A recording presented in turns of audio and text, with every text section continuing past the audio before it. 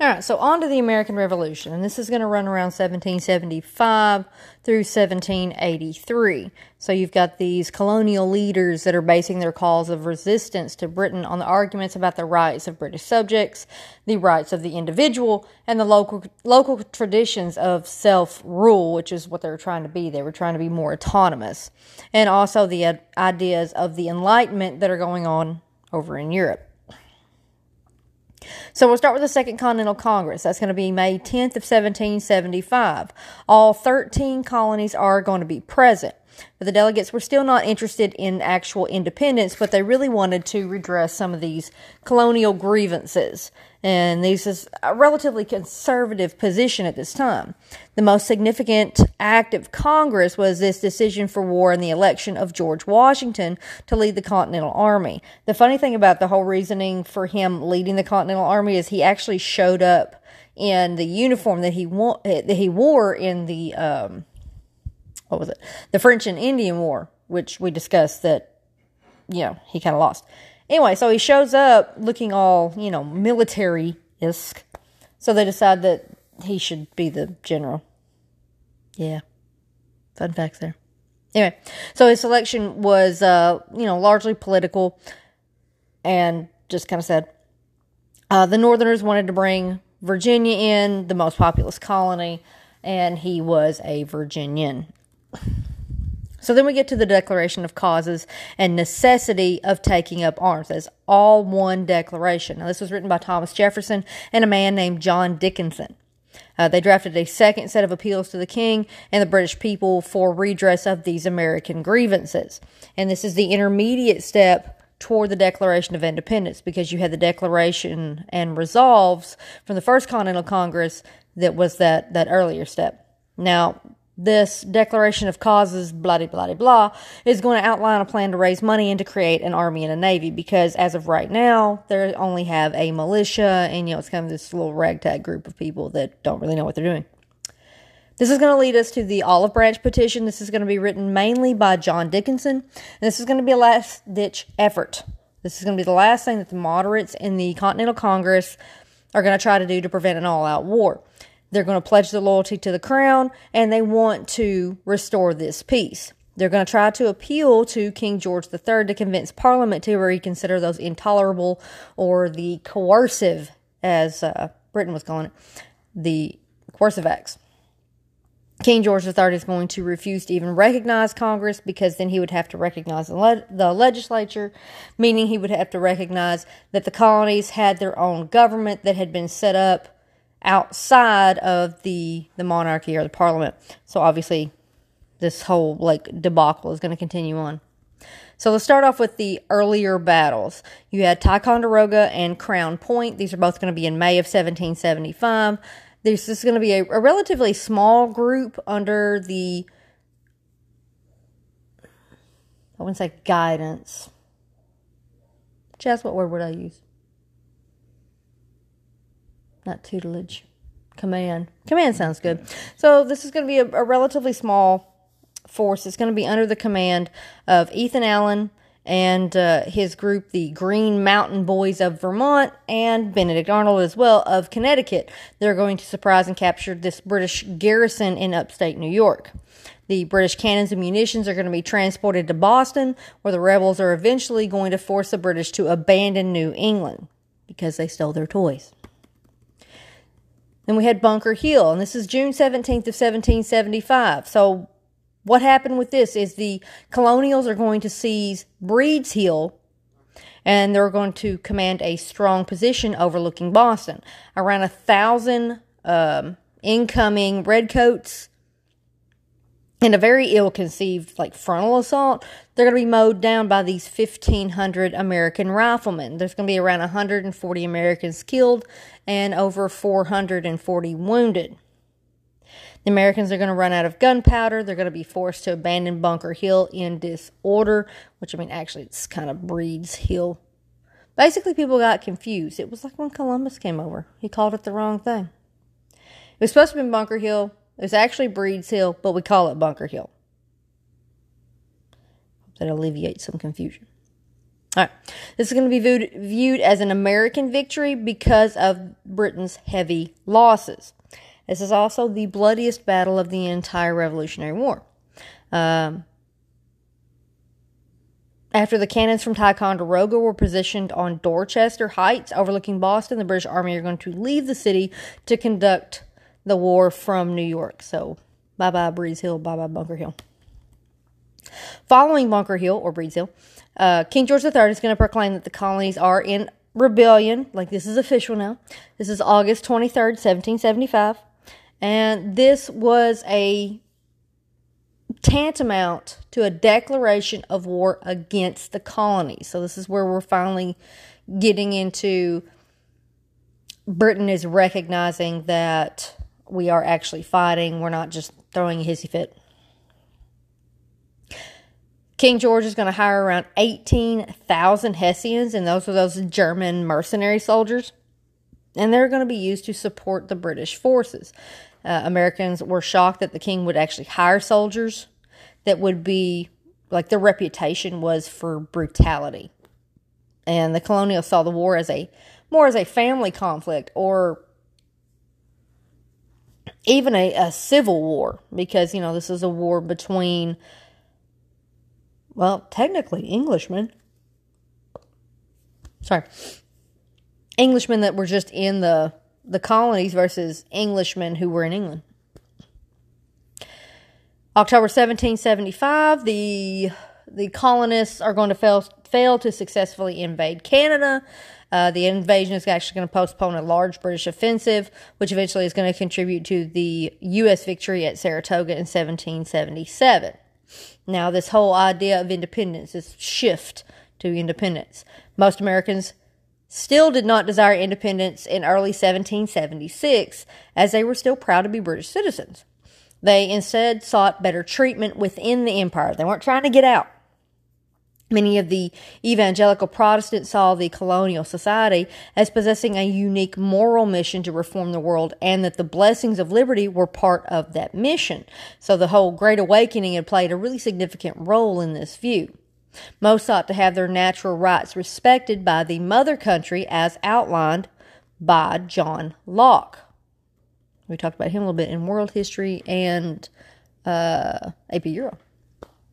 Most believe that a social contract and the general will of the people, as outlined by Jean-Jacques Rousseau, and that's Rousseau,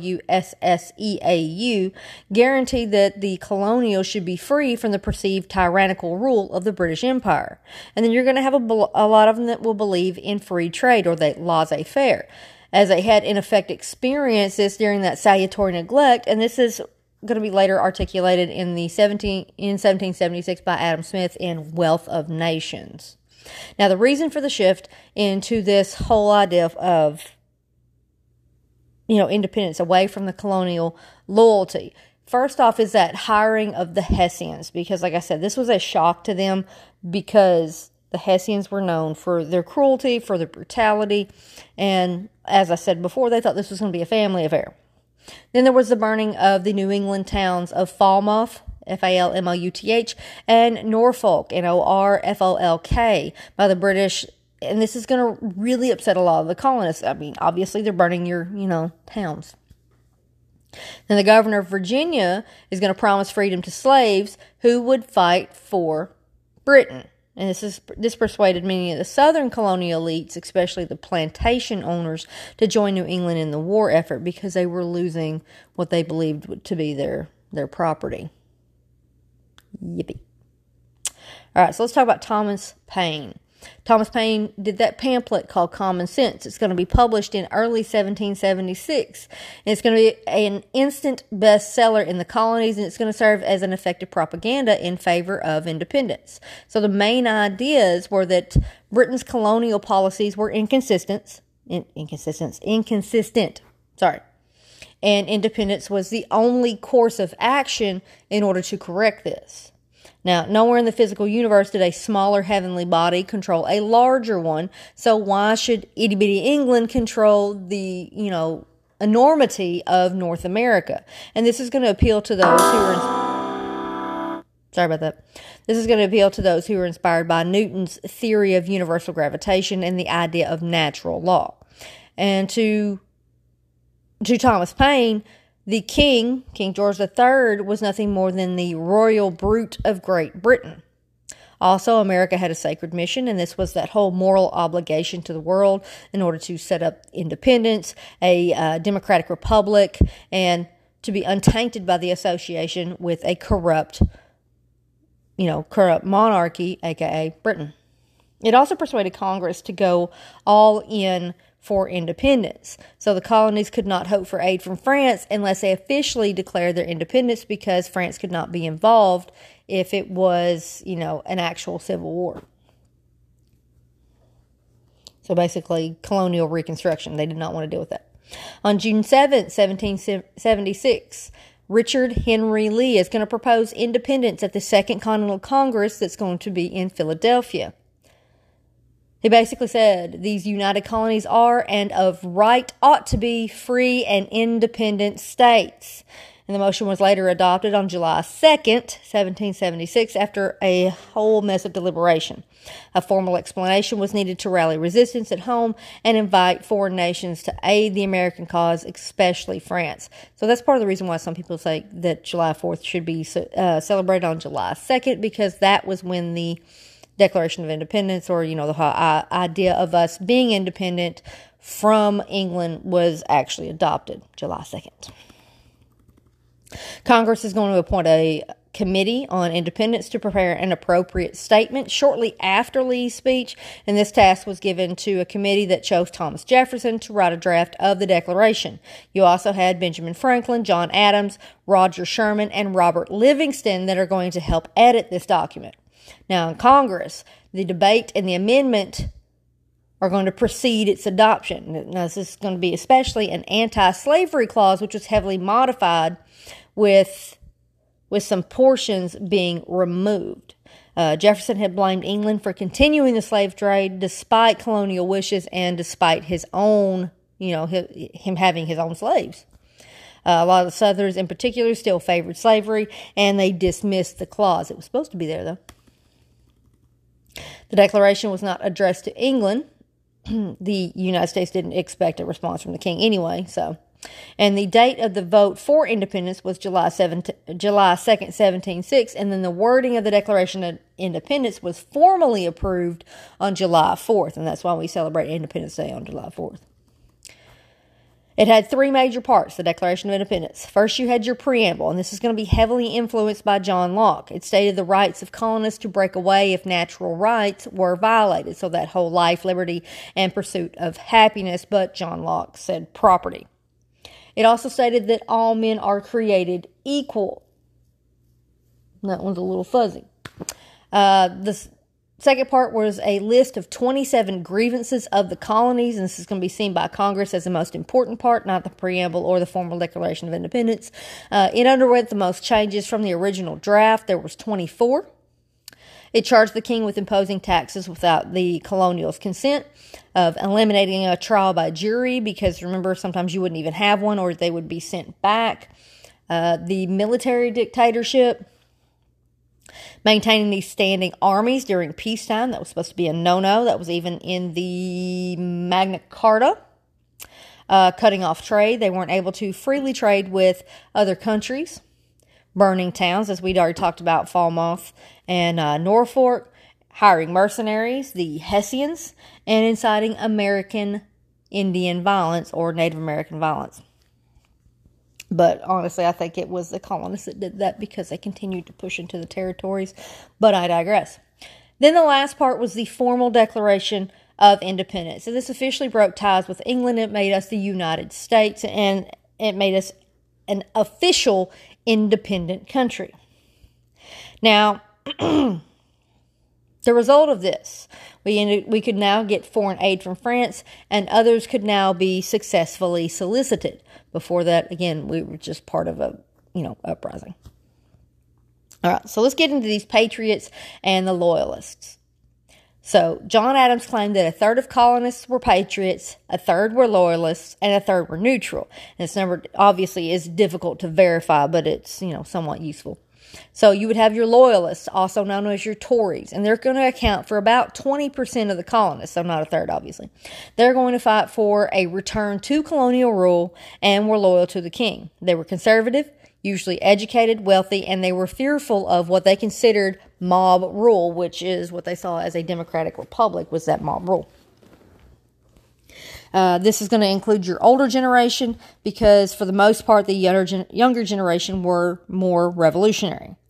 This will include the king's officers and a lot of the beneficiaries of the crown, so obviously they're not going to want to break away from that. This is also going to include your Anglican clergy and a large portion of their followers, and the most numerous of the loyalists, except for in Virginia.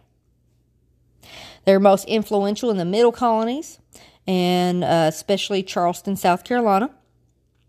They were the least numerous in the New England states because that's the ones that are feeling the brunt of, like the Navigation Acts and all the trade and all that. And they were ineffective basically at gaining the allegiance of these neutral colonists. Then you had your patriots. Now, sometimes they would also be called Whigs, W-H-I-G-S. And this is named after Britain's opposition party. The American rebels fought both British soldiers and the Loyalists. They were most numerous in New England. And they consisted a minority movement, so less than 50% of the colonial population. And they were better at gaining support from the colonials. Around 80,000 Loyalists are going to flee the colonies during and after the war because they were regarded by patriots as traitors. Their estates were either confiscated and sold, or in some cases they were given as like spoils of war. And those that were sold, they're going to help finance the war. Around 50,000 of them are going to actually fight for the British. So the war from 1776 to 1777. Britain is going to change its focus to the mid-Atlantic states after abandoning New England in the wake of losses and challenges from 75 to 76. So your Battle of Long Island, which was the summer and fall of 1776, Washington's army is going to escape from Long Island to Manhattan and then to New Jersey. And that was actually through a series of very fortunate events, mainly the mist allowing them to escape, or the fog, I should say, a very heavy fog allowed them to escape. Otherwise, they wouldn't have made it. At this point was one of the best opportunities for Britain to actually crush the American rebels. Obviously, it didn't happen. December of 1776, we get the Battle of Trenton. So by this late time in 1776, the revolutionary cause was basically unraveling. A lot of soldiers had deserted. Some were about to finish their term of service. Washington was going to realize that unless he could lead a decisive victory, the whole cause might be lost. So Washington crossed the icy Delaware River on December 26th. This is going to be from Pennsylvania to New Jersey near Trenton. This will be several miles from where the Hessians were stationed. At Trenton, he will surprise and capture around 1,000 Hessians who were sleeping off their Christmas party. The battle basically represented a reversal for Washington's army, so he's going to kind of gain some ground here. The Battle of Princeton. Now, this is going to be January 1777, so the next month. 1 week after Trenton, Washington will defeat a smaller British force at Princeton. This is in New Jersey, by the way. The British were forced to pull its outposts back to New York, and Trenton and Princeton were successful gambles by Washington that ended up reviving the slowly disintegrating colonial army. Later in 1777, the most important battle of the American Revolution will happen, and that is the Battle of Saratoga, Saratoga. Britain will seek to capture New York and sever New England from the United States. Benedict Arnold will save New England by slowing down the British invasion of New York, making it possible for the Continental Army to surprise and eventually overwhelm the British forces. Arnold obviously would later betray the United States by attempting to hand over control of the Hudson River to the British. If you watch Sleepy Hollow, they say it's because of the Judas coin. Most historians believe it's because he was passed over for a position in the in the army. He wasn't able, another fellow got the rank that he wanted, and the British were paying him, I don't know, like a sack of gold or something. Either way, he was bribed over. He was butthurt and he was bribed. All right, so British General John Burgoyne, and that's Burgoyne, will surrender his entire command at Saratoga on October 17th, 1777, to the American General Horatio Gates, Horatio. Now, Saratoga became one of the United States history's most decisive battles. It's going to inspire French aid, which will ultimately ensure the American independence.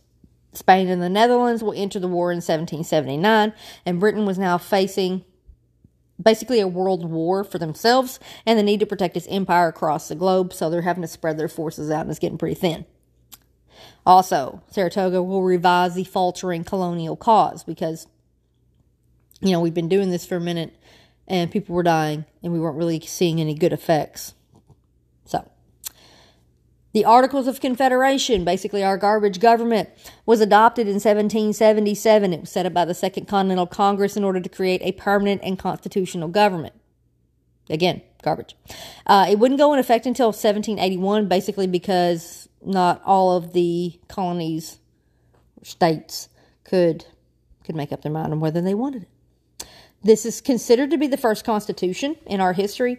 It's going to last until 1789 when the Constitution finally went into effect, and it will be drafted by John Dickinson, the author of those letters from the Pennsylvania farmer, and the one who helped Jefferson with the Middle Declaration of Necessity and all that. Congress had the power to conduct war, handle foreign relations, and borrow money.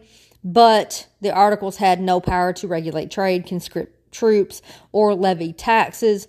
Each state could also have their own laws.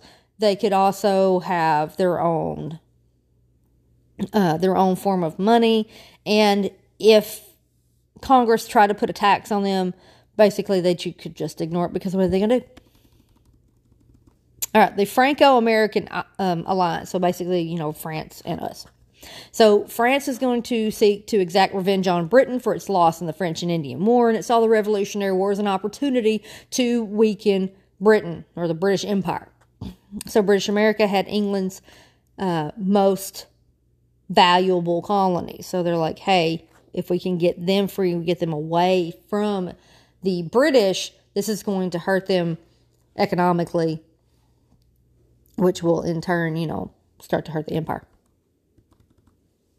Now, France is initially worried that an open aid to America might provoke British attacks on French interests, so they're going to secret their supply to them.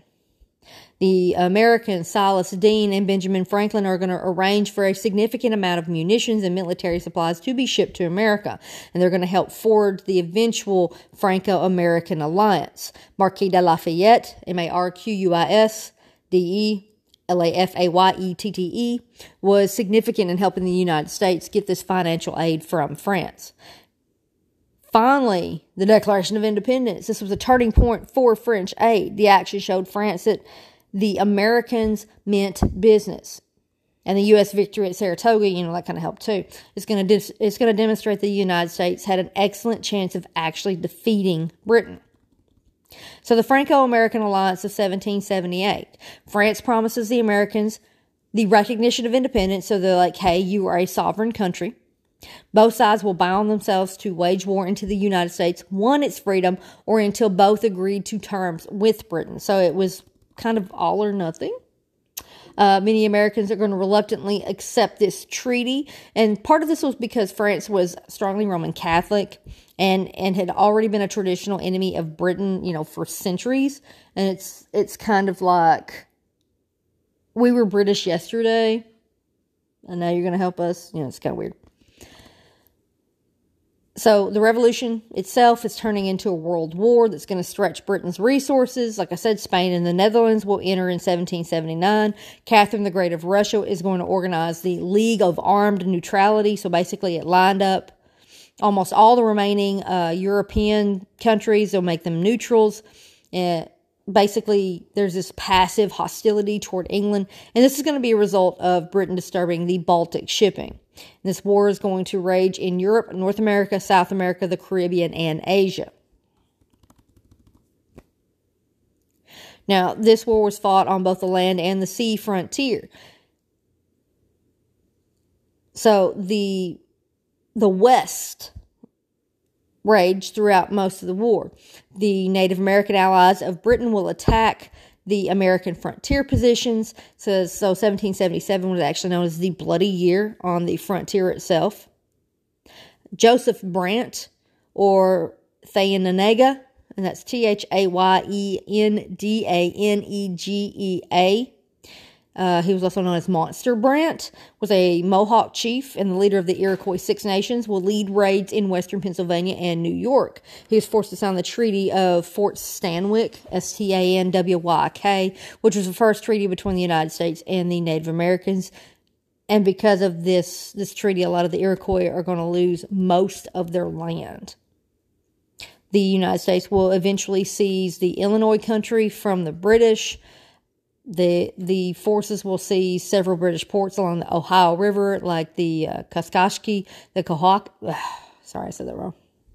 Cahokia, and this is going to be in the East St. Louis area, the Vincennes in Indiana. So the first one is Kaskaskia, and the Cahokia, Kahokia, and the Vincennes, Vincennes. This is going to help quiet any Native American involvement in the region, and it could have forced the British to cede the whole, Ohio region in the Peace Treaty of Paris after the war. This is actually still up for debate, though. The American Navy. So John Paul Jones, we actually have, some battleships named after him. He was the most famous of the U.S. naval leaders. He was actually Scottish-born. He was also the chief contributor. Not he was, but they were. The Navy was the chief contribution to destroying the British merchant shipping. It also carried the war into the waters around the British Isles.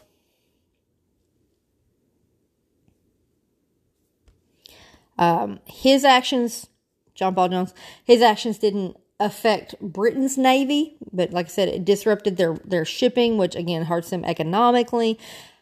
The people that did the most damage, though, were the U.S. privateers. Basically, these were people who they weren't in the Navy, but they had armed ships. And that's how it worked. All right, in 1778, Britain again is going to change its strategy. It's going to be focused on the former southern colonies. So like Savannah, Georgia was captured in late 1778, early 1779. Charleston, South Carolina will fall in 1780. And then at that time, it was the fourth largest city in America. Obviously, this is going to be a devastating loss to the American war effort. And it's going to represent a heavier loss to the Americans than Saratoga was to the British. So, big hit to us. Nathaniel Greene will also succeed in clearing Georgia and South Carolina of most of its troops eventually. Lord Cornwallis is going to be forced to abandon Britain's southern strategy, and they're going to have to fall back to Chesapeake Bay at Yorktown. That leads us to the Battle of Yorktown. This is going to be 1781. It will be the last major battle of the war. So the French Admiral de Grasse, Grasse, and he's going to be ahead of a fleet in the Caribbean, will blockade the Chesapeake Bay. British ships were unable to enter in order to give aid. Washington will lead a 300-mile march to Chesapeake Bay from New York, and he will be accompanied by Rochambeau's French army, Rochambeau. Washington will attack the British by land, while de Grasse is going to blockade them by sea, so they can't go anywhere. On October 19, 1781, General Cornwallis will surrender his entire force of 7,000 men, and the war continues for about a year more, especially in the South, with very little consequence. So finally we get a peace.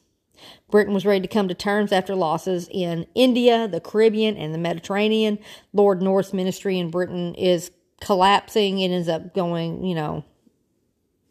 By the way, in 1782, George III is going to lose his influence in Parliament. There will be a new Whig ministry that's going to be more sympathetic to the Americans that will replace the old Tory regime. With Britain's defeat assured, France now is going to seek to weaken the United States. The U.S. diplomats believe France wanted to keep the U.S. border east of the Allegheny Mountains and give Western territories to its ally, Spain, for its help in the war. And Britain was eager to separate the U.S. from the Franco-American alliance. 1783, we get the Treaty of Paris. This is where Britain formally recognizing the United States as independent. It granted the U.S. these major boundaries that stretch to the Mississippi River in the west, the Great Lakes in the north, and to Spanish Florida in the south. Americans were allowed to retain a share in the valuable Newfoundland fisheries as well. Britain will also promise that troops will not take slaves from the U.S. Now, the American concessions. So, loyalists could not be further persecuted. Congress was to recommend to state legislatures that the confiscated Loyal property be restored. American states were bound to pay back British creditors for pre-revolutionary debts, and the U.S. could not comply with many of these concessions, and it later became a partial cause of the War of 1812 against Britain. We were supposed to do these things, and then we didn't. France is going to approve the British-American terms officially. There's not going to be a separate Franco-American piece that's going to go with this. America alone will gain from the war because Britain lost colonies and other territories. France became bankrupt, which eventually led to the French Revolution, and Spain pretty much didn't get anything. So we got everything. American society during the war. So over 250,000 Americans fought in the war. 10% who fought died, and this is the largest percentage of any American war in history. Britain occupied a lot of the major cities like Boston, New York, and Philadelphia. Our war economy, all of society became involved in the war. So state and national governments were created. Men with military experience volunteered for positions. Some merchants actually loaned money to the army and to Congress. Others made fortunes from wartime contracts. Most of the fighting was done by the poorest Americans, obviously. That's how it's usually done. Young city laborers, farm boys, indentured servants, and sometimes slaves. African Americans actually fought on both sides. So you had about 5,000 in the Continental Army and nearly 30,000 in the British Army in return for promises of freedom. And Native Americans also fought with the British since they hoped to keep what they consider to be the land-hungry American settlers out of their territory. And obviously there's going to be these bitter feelings that are going to remain long after the war ended. Now, women did have a place in the war as well. They managed farms and businesses while men were serving in the army. Some traveled with the army as cooks and nurses. And, some of them became politically active and expressed their thoughts more freely, like Mercy Otis Warren. In the 1760s and 1770s, she wrote satire plays about British rule that helped actually turn political opinion against their mother country. And a later pamphlet in the 1780s actually helped shape the Bill of Rights to the Constitution. Abigail Adams privately implored her husband, John, to remember the ladies when creating a new government. In the 1760s and 1770s, women participated in anti-British rights and formed the Daughters of Liberty, which is the female version of the Sons of Liberty. A few even participated in the war itself. You had like Deborah Sampson, who dressed up as a man and fought in the army until she was wounded. Mary Ludwig Hayes took over loading her husband's cannons after he collapsed. And that's just a couple. You had many women who were part of the war effort who fought in the war that if they hid well enough, no one would ever know. They would just look like young boys, which there were plenty of in the war. Like my great something grandparent, he was a drummer boy in the war. All right, so why did the U.S. prevail in the Revolutionary War? Let's talk about the diplomatic standpoint. So the Declaration of Independence opened the doors to the United States gaining foreign aid, and also gained an alliance with France after the Battle of Saratoga. So Spain and the Netherlands joined with us against Britain in 1779. The U.S. gained loans from France, the Netherlands, and others to pay the costs of the war. And there was this distrust among Britain and France and Paris that enabled the U.S. to play one off the other. It's like going to mom and dad, you're going to one at a time, going, well, dad said I could do it. Well, mom said I could do it. Well, dad said this. Well, mom said that. So that's basically what we did. Anyway, we ended up being able to gain lands westward to the Mississippi River. From the political standpoint, the British government proved to be inept. King George III and Lord North demonstrated poor leadership. King George III was a little kooky. Lord North never should have been a prime minister. Many Whigs in Britain will cheer the American victories because they feared a Tory dictatorship in Britain. The American leaders were more successful at gaining support of the neutral colonists than were the Loyalists, and the Second Continental Congress ultimately declared American independence from Britain, and it gained support of over a third of the American colonists. Each of the 13 colonies created sovereign republics that appealed to the American colonials. Women will play a vital role at home in support of the war, and American financier Robert Morris will play a major role in financing the war effort. From a military standpoint, the United States was too large a territory to conquer and occupy. When the British captured large American cities, it had little effect as most of the Americans were rural. They were like, okay, so you've got a city, big deal. We all live out in the country. The British failed to take New England in 1775. Sorry. And were forced to move southward to occupy the mid-Atlantic states. Eventually, the British are going to fail to maintain effective control in the mid-Atlantic states, and they're going to move to the southern states, where, again, they're going to be eventually defeated. The British alliance with the indigenous did not result in any kind of decisive military victory. George Washington won important victories at critical times and kept the American cause alive. So I'm talking about like Trenton and Princeton. Britain had to fight against American and French forces. Eventually, they'd have to fight against the Spanish and Dutch forces in other parts of the world. And so they had to spread out their resources too thinly, that they weren't actually able to focus on one, take it down, and then move to the next. Communication between Britain forces in North America and Great Britain were ineffective due to the obvious time lag. Sometimes it could take up to 2 months to get messages from England to the colonies and back. And the French's Navy blockade of Chesapeake Bay will actually seal the fate of the British at the Battle of Yorktown, basically ending it. So, this is what you need to remember about the events leading up to the proclamation. You have the proclamation.